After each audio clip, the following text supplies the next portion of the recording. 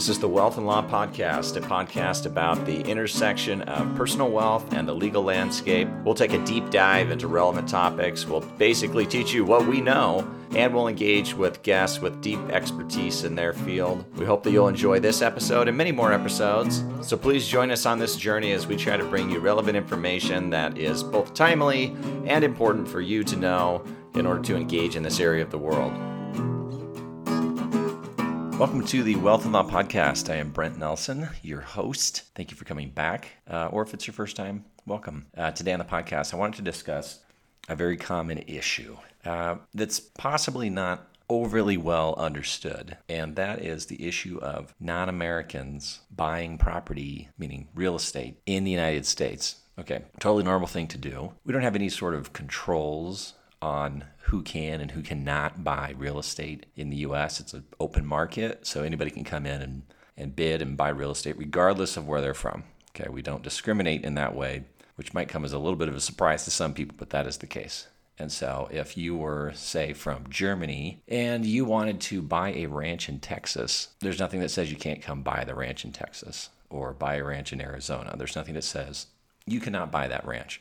Same thing with farmland, same thing with condominiums, etc. So very frequently, people from other countries will purchase real estate in the United States. There are, if that real estate is going to be rented or sold in the future, quite specific rules about taxation of the rental income, the deductibility or not of the depreciation deductions on and expenses of renting the property, as well as very specific tax rules about how the proceeds from a sale are taxed in the United States, all of which are well beyond the scope of what we're going to talk about today. So if you're interested in that, that's going to be a different podcast in the future. I promise I'll cover it at least in enough detail where you'll get sort of the general gist of it. But the issue that I want to kind of hone in on beyond the income taxes, and I think everybody tends to focus, and certainly in my experience, clients, non-American clients who have purchased real estate here tend to be focused on the income tax side of things because that's usually what they're used to.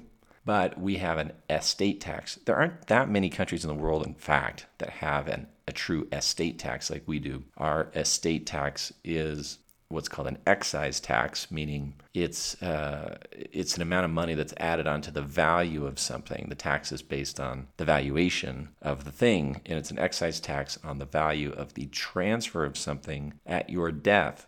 If somebody is not a citizen of the United States and they are not a resident of the United States, then they are taxable from an estate tax perspective on death in the United States on their assets that are located inside the United States. And real estate is, of course, located here. You can't just pick it up and move it. So real estate gets thrown into that mix. There are other rules about other types of assets that, again, are beyond the scope of what I'm going to talk about today. So if you want to know about that, maybe that'll be a different episode for a different day. But real estate, just know for sure, is located here. Certainly if it's owned directly by the person, which is very common, especially with, say, rental properties. But sometimes even when it's owned indirectly, this non-citizen, non-resident can be treated as if they own the property at their death in the U.S. that is real estate. So let's hone in just a little bit on the direct ownership of the real estate. So you've got a non-citizen. That part is usually relatively easy to figure out, although citizenship is not as cut and dry as you might think it is. It would be, because a person, for example, can be a citizen and not know it if they're born in another country to American parents. And there are very specific rules about that, which again are beyond the scope of what I'm talking about today. That might be another day. But a person is a resident of the United States if they have moved here, and this is for estate tax purposes, okay? So this is not the income tax rule. But if they have moved here with the subjective intent to stay here permanently, then they become a resident for estate tax purposes. Estate tax purposes. So reverse that. Let's say they just purchased a vacation home in Miami or Palm Springs or some other nice place. They have not moved to the U.S. They have no intention to stay in the U.S. permanently. They're not applying for a permanent visa or anything like that. Those people are non-residents. Okay, so non-citizen, non-resident. In that case, the estate tax for them is applied if the value of the thing they own is worth more than $60,000. That's a number that comes from the 40s. It's not indexed for inflation. It's been that number forever. Maybe not forever, but for a very long time. And nobody's going to change it. So if you sort of think about like the vacation house, what it really means is the entire value of the house is going to be subject to estate tax. The estate tax is a 40% tax. So $1 million, 40% is $400,000. Somebody's got to write a check, $400,000 to pay off the U.S. government. So you might think, well, how does the U.S. even know? Well, the U.S. knows because we have a voluntary tax system that requires a person to disclose this information. It also, specifically in the case of real estate, has a little bit of a tool in its back pocket that is, in essence, a lien that if you have this lien on real estate, certainly if you're doing the transaction through sophisticated parties, will have to be released by the federal government, and they'll have to issue a certificate saying that it has been released before you can transfer the title. So you can't sell the property without getting this release. So whether that's today or in the future, you can't sell the property without getting this release if people are aware that there's a deceased person and that deceased person was a non-U.S. person. Then sophisticated parties will know that's what you have to do. Yes, you could have unsophisticated parties. Yes, you could commit fraud and not pay your taxes, but don't do that. That's a bad idea. So the IRS has plenty of tools in its toolbox to try to enforce these things. But there's a little bit of a surprise sometimes, particularly with clients who are either from countries that don't have an estate tax, or they're from countries where they've been told, half correctly, that they are not subject to estate tax. So for example, Mexico does not have an estate tax. It's quite common for individuals from Mexico to purchase vacation homes in the U.S., especially a lot of the border states. Florida tends to be a popular one, especially with people from Latin America, southern Mexico. It's a pretty direct flight in and out of Miami, etc. So very, very common for them to purchase vacation homes, in essence, in the U.S., but they don't have an estate tax, so they don't have any sort of context unless they've spoken to a person that understands the rules in the U.S. of what those U.S. rules happen to be. And so they can find themselves in a situation where they bought a property, there is value in the property, and they die, and now their family is faced with an estate tax on basically the entire value of their property when they pass away. The other common situation, and I apologize, I've got a condenser on a appliance going on in the background, so if you're hearing a humming, it's not your imagination. But the other common situation is you have, say, somebody from Canada who purchases property in the U.S. And then passes away. Well, the U.S. and Canada have a treaty that basically says that Canadians are entitled to a prorated amount of the exemption from estate tax that's available to a U.S. citizen or a U.S. resident. And that amount this year, in 2022, is $12,060,000, so much, much more than the $60,000 for the poor old non-citizen, non-resident. And so if you are someone from Canada and you have heard, oh, I get this prorated exemption, so I'm covered for estate taxes. When you die, you might be surprised to learn that there's quite a bit of process that goes with claiming those benefits. So let's take both instances because they both have to run on somewhat parallel paths, whether that's the person from Mexico or the person from Canada. So they've died. Now their estate must file a U.S. or an IRS estate tax return. There could be a state level estate tax return that must be filed as well. So if they're in a state that has an estate tax, that could apply, but that's beyond the scope of what I'm going to talk about today. So the federal estate tax is reported on an IRS Form 706 that gets filed within 9 months or by 9 months after the date of death. You get a 6-month extension if you ask for it timely. So up to 15 months, somewhere in that time, you've got to file this IRS Form 706. Well, the 706 is required for the estate of the deceased Mexican person or Canadian person. It's required, even if the estate tax is going to be zero, which in the case of the Mexican person, it is not, and in the case of the Canadian person, it very well might be. And the reason it has to be filed in the case of the Mexican person is because estate tax is due, and you have to file the tax to report the tax, or you have to file the tax return, the 706, to report the tax and pay the tax. The reason it's due for the Canadian person is that, in effect, estate tax is due, but for the fact that they get to claim the benefits of the treaty. Well, the IRS position is that you do not get to claim the benefits of the treaty unless you tell them you're doing so. And you have to do that on a timely filed tax return. And so in this case, it's the IRS Form 706. And you have to attach to that tax return yet another tax form. In this case, it's the IRS Form 8833. And so you got to timely file the 706 and attach this Form 8833.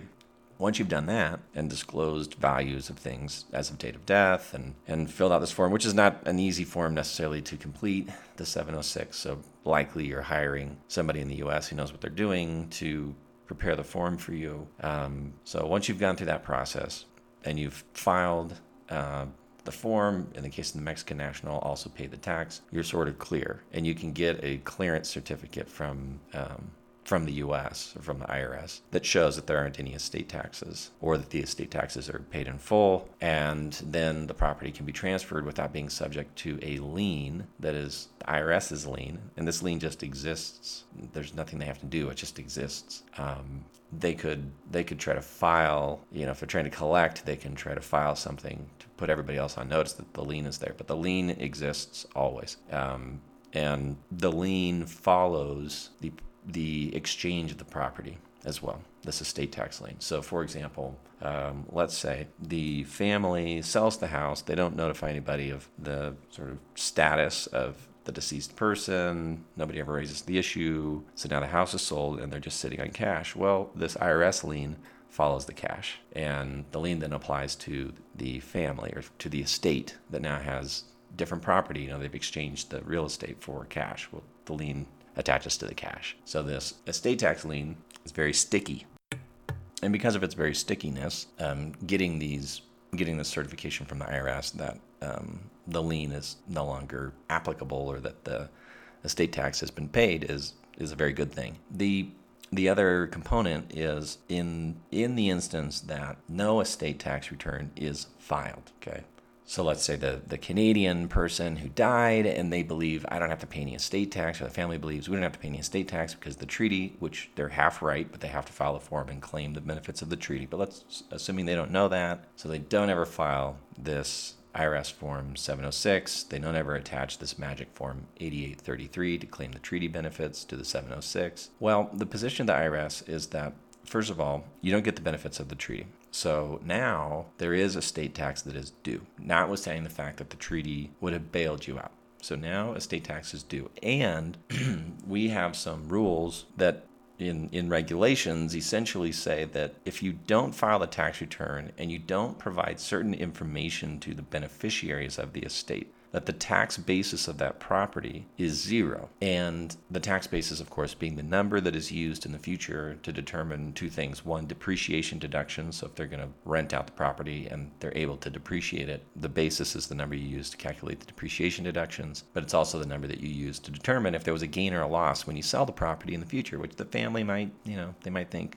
let's get rid of this thing. That was mom or dad's thing. We don't really want a vacation in Palm Springs every year, so we'll sell off the property. Well, if they haven't filed the IRS Form 706, they haven't gone through all these processes, they haven't given the beneficiaries of the estate this information and notice that's required, then when they sell the property, it's subject to capital gains tax. So it was already subject to estate tax. Now it's subject to capital gains tax. And the capital gains tax is on 100% of the proceeds from the sale. Whereas, had they filed the Form 706, claimed the treaty benefits in the case of this Canadian person, hypothetical person that I've been using as an example, they would have paid zero estate tax. The income tax basis on the property would have been the fair market value as of the date of death. And so therefore, little or no capital gains if they sold the property very soon after the date of death. But instead, they don't file the Form 706. They don't claim the treaty benefits. They don't give this special information to the beneficiaries.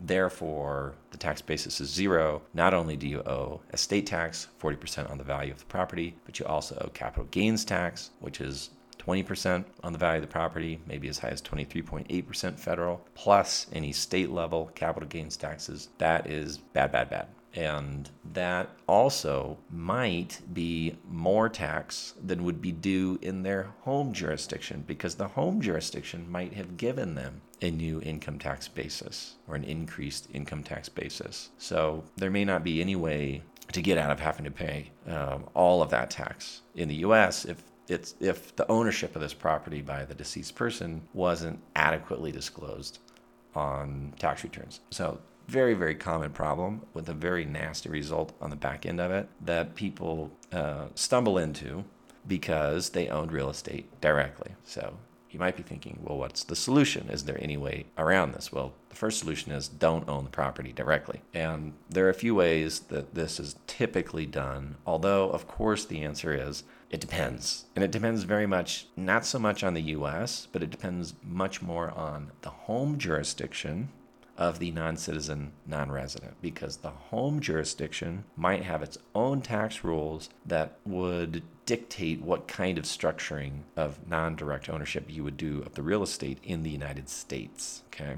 So, like I said earlier, real estate is located here, and non-citizen, non-resident people, when they die, they have to pay a state tax on all of their assets that are located in the United States. Well, something that is not deemed located in the United States is stock in a foreign, meaning a non-U.S. corporation. If, therefore, the non-citizen, non-resident forms a non-U.S. corporation and the non-U.S. corporation buys the property, then, setting aside some income tax issues with that specific structure, there is no estate tax issue, because when they die, the thing they own is the foreign stock or the foreign corporation stock, not U.S. real estate. And foreign corporation stock is not located in the U.S., but real estate, U.S. real estate is. Again, this is only for non-citizen, non-resident people. This has nothing to do with the rules that apply to citizens or residents of the U.S. for estate tax purposes. But for the non-citizen, non-resident person, that's the result. That's not always the best result from an income tax perspective for Canadian residents, for example. But depending on the home jurisdiction, that can be the way that you can structure your way around the estate tax. Well, if the person has already purchased the property directly, in order to get out of that situation where now they own an asset in their name, it's not held in a foreign corporation, they can't just transfer it to the foreign corporation and reverse course and avoid U.S. taxes, because the transfer to the foreign corporation will be a deemed sale in the U.S., and there's income tax issues with that, capital gains tax issues with that again are beyond the scope of what I'm talking about today. But just know that that's the case. So you can't just say, okay, I own this house in Scottsdale in my name directly, but I'll just put it into a foreign corporation because I heard that owning it through a foreign corporation solves the estate tax riddle. And the answer to that is it would, but you're going to get subject to capital gains tax, which might not be very pleasant, depending on the nature of the asset and the values and things. So there's very limited opportunities to get out of the structure on an income tax-free basis once somebody has already bought the property directly. Sometimes you might think, well, why don't I just give it away? Well, the U.S. backs up the estate tax with what's called the gift tax. And the gift tax also applies to transfers to family members, including non-U.S. citizen spouses. In the case of regular family members, non-spousal family members, or really anybody else in the world, non-spouse, every value of the asset above $16,000 is subject to the gift tax. The gift tax is a 40% tax, roughly. Gifts to non-citizen spouses, similar rule, except instead of $16,000, it's roughly $160,000. It's indexed for inflation, or the number is indexed for inflation, but we'll say roughly for round numbers, $160,000. And everything valued above that is a gift subject to this 40% gift tax. Similar things apply where you've got to file a gift tax return, you got to report it, you got to pay the tax. If you haven't, there's a lien. So it's very difficult to get out of this structure for a non-citizen, non-resident without having to go through some tax pain in the United States. But if they're cognizant of the issue before they come to the U.S., then they would structure the ownership potentially through a foreign corporation. The other way they might do it is through a foreign trust that is structured in a way that it's an irrevocable trust, and the assets of the irrevocable trust are not included in their estate when they die. And that's a lot of loaded terms in there, which again are somewhat beyond the scope of what I'm talking about today. But if the trust is structured just so, then they can own the residence or the commercial real estate or whatever through this trust structure. And then when the person dies, they don't have to pay tax, estate tax on the real estate, the U.S. real estate. The other way to do it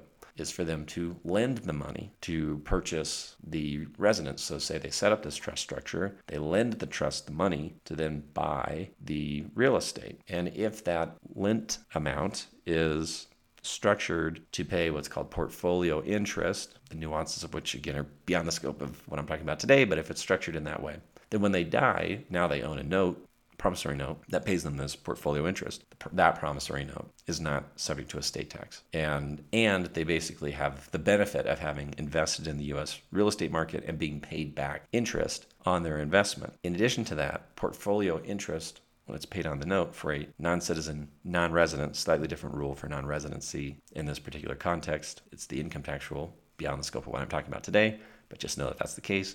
But the payment of interest on those notes also is not subject to U.S. tax, U.S. income tax. So that can be a handy way to structure things as well. So there's all sorts of little tools in the tool box that people can use when they're being well advised on how they can go about investing in the U.S. real estate market and not being hit with estate tax when they die. But you have to be aware of these rules before all of this happens, which is a rarity. And so many footfaults are tripped up on.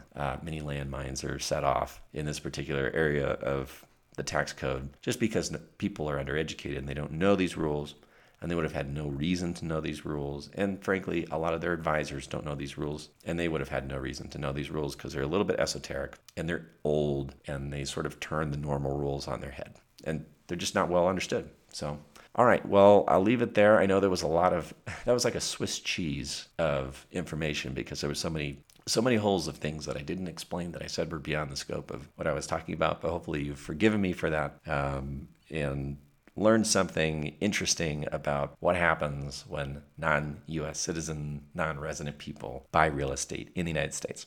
All right, I'll leave it there. Thank you again so much for joining me, and I will see you next time. Hey, listeners, thanks again for joining me on the podcast. It's fun to do it for you. If you're enjoying it, please subscribe at Apple Podcasts or wherever you get your podcasts.